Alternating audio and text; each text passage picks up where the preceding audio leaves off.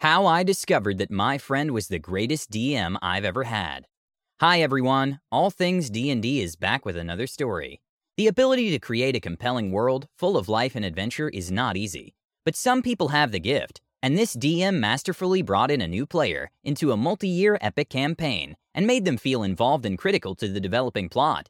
Tell us about your greatest GM stories after listening to this one. So I joined a very long-term campaign late. Actually, campaign isn't the best word for it, as it includes about 5 players, and multiple characters for each, all intertwining into a large multi-planar political discourse.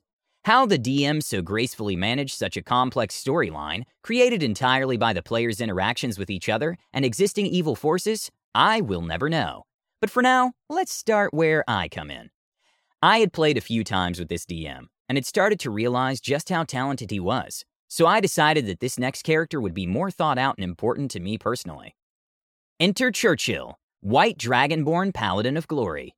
Churchill was the reincarnation of my first ever D&D character. His deity was his past self, as he existed in a cycle of rebirth before his spirit would return, bolster the true lesser god Churchill, and a small part would break off and be reborn on the material plane.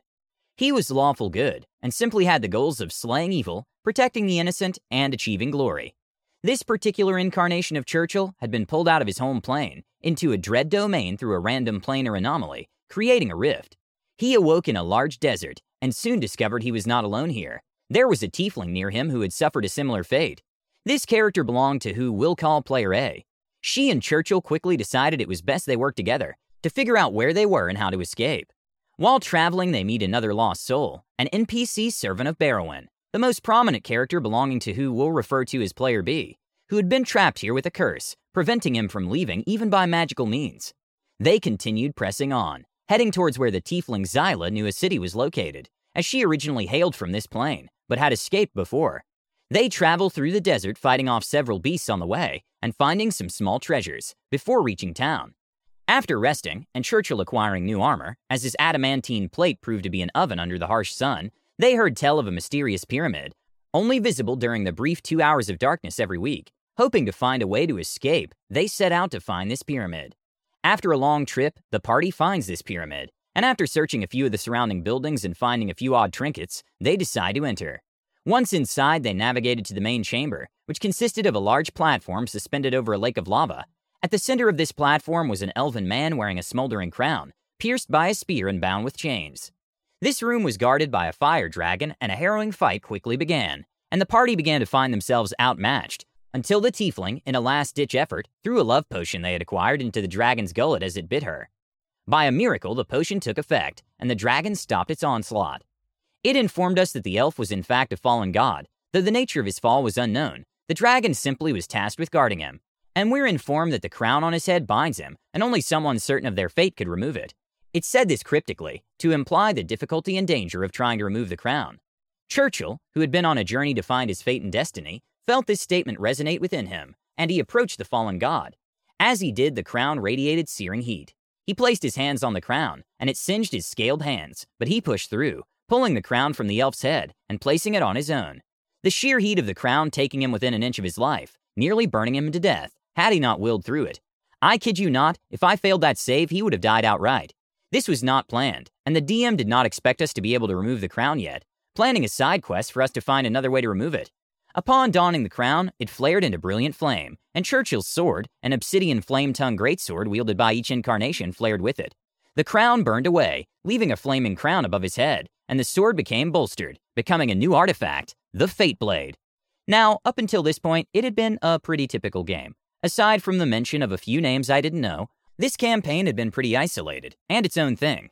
However, upon returning to town, that all changed. Enter Nara, a character belonging to Player B, and an apprentice to his first character, a powerful wizard, and servant to the previously mentioned Barrowin, who we will touch on in more detail later. She had come after the cursed man Tamond, who we had been traveling with to find a way out. She brought with her a crystal that could freely teleport individuals, who touched it between the prime material plane and this domain. However, the aforementioned curse prevented this, but we had another way. The fallen god we had rescued said he could break the curse if we helped him retrieve his lost power. Pretty par for the course for D&D, I thought. And we agreed, setting off to find an ancient dragon, who he had stated held the key to his power. So the party set off to find a dragon, Some more worried than others. Churchill was confident that they would find and slay this dragon, though his more intelligent compatriots ran the numbers and did not like their odds. The party ventured into the dragon's den, with Churchill leading the charge, mostly because he wasn't scared, and the rest of the party figured if anyone could survive a dragon sneak attack, the dragonborn in heavy armor was the best bet. Upon entering the dragon's horde, they came face to face with a gargantuan dragon with the hood of a cobra. After getting nowhere with words, it unleashed its fire breath on the party, annihilating Nara's undead minions, and taking a sizable amount of everyone's health. Churchill took the first turn to heal and buff himself, before charging in with Tamond. The tiefling dipped into the ethereal plane to search for the treasure they were after. The fallen god buffed the fighters with what power he had left, and Nara summoned a greater demon and fell back to attempt to survive, only to be taken down by the dragon's Yuan-Ti servant. Though through her necromancy, she was able to pull herself back to consciousness. The fight was touch and go. Churchill put smite after smite into the dragon, dealing the majority of the damage, while Tamond and the demon fought more strategically. Eventually, Churchill was knocked unconscious due to his choice to keep attacking, rather than fall back and heal. But the dragon fell after the tiefling returned, summoning her astral arms to punch the dragon. After this, the god claimed his power, and Churchill filled his pockets with as much platinum as he could carry, before being pulled back along with the group to Barrowin's Keep. It was at this point when the climax of the overarching story struck, and Churchill and I as a player were completely in over our heads. Upon being greeted by Barrowin, it became immediately apparent that this dwarf was far from good-natured. The tiefling questioned him about her people, who he had been sheltering, and he unashamedly admitted to selling them to a group of Duergar, claiming he thought they wanted to eat them, and reasoned that the tieflings had betrayed him by allowing an elven army to enter his keep to try and take him out. Of course, they had failed. Upon this, Churchill took the side of Xyla, his only friend and companion, since he found himself in this mess. Two sides quickly formed. Xyla and Churchill were backed by a mysterious figure, wielding the hand and eye of Vecna, who was an ally of Xyla and her people. He claimed it was high time Barrowin was taken care of, and Barrowin, Tamond, Nara, and a few of the previously mentioned Duergar soldiers. To further break things down, it was me as Churchill, player A as Xyla, and the NPC who had the artifacts of Vecna, who was apparently a friend of the tieflings Barrowin had sold off into slavery. Against Barrowin and Nara, both characters controlled by player B, Tamond, a DMPC, and the Duergar minions. The fight was chaotic, but I will simplify it here for the listener's sake. The fight started with Nara attempting and failing to banish Churchill and Xyla. In response, Churchill rushed the apprentice wizard, who hardly had the time to utter an "oh shit," and a 7-foot dragonborn knocked her unconscious with one hit and drove his blade into her to finish her off.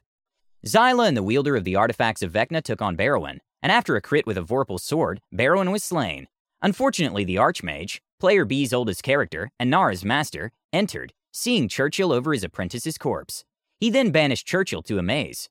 Now, about 3 rounds of combat happened while I'm trapped in that dimmy plane, and about 5 other big characters arrived to join the fray. Now, sadly, I can't explain this combat, as I don't understand the complex political background. What I do know is the mage's concentration was broken, and upon his return, Churchill fled, completely out of his depth, and Xyla, his friend and the Vecna wielder, graciously offered to teleport him away, to seek out a new life away from this mess. That's where this part of the story ends. Churchill and his friend Xyla part ways, as Churchill frankly had no clue how to assist her battle, but he wished her well. He set out with the riches from the dragon's hoard he had grabbed earlier, to create a new life for himself. Now, it's possible I will revisit Churchill, but as of writing, he's currently an inactive character. In the end, most people likely would have felt turned off by this confusion, but for me, I saw the DM masterfully intertwining years of quests, characters, and NPCs into a grand climax. I simply didn't have the context. This excites me, as with this climax being resolved over the next few sessions, which I opted to not be a part of, as I do not have characters involved, a new grand adventure will be starting. While this old epic will still strongly influence the world, all of us players are starting fresh in the Fallout with new characters, and I for one am incredibly excited to forge my own narrative in the world of the greatest DM I've ever had. I'm so excited to see what the DM is going to do next. With the slate more or less wiped clean, and a fresh start of new characters, who knows what's going to happen next? The endless possibilities is what I love about D&D. Please let us know what you think and comment below. Don't forget to subscribe to our channel, All Things D&D. Our videos are posted every Tuesday and Friday, so stay tuned for more amazing Dungeons & Dragons content.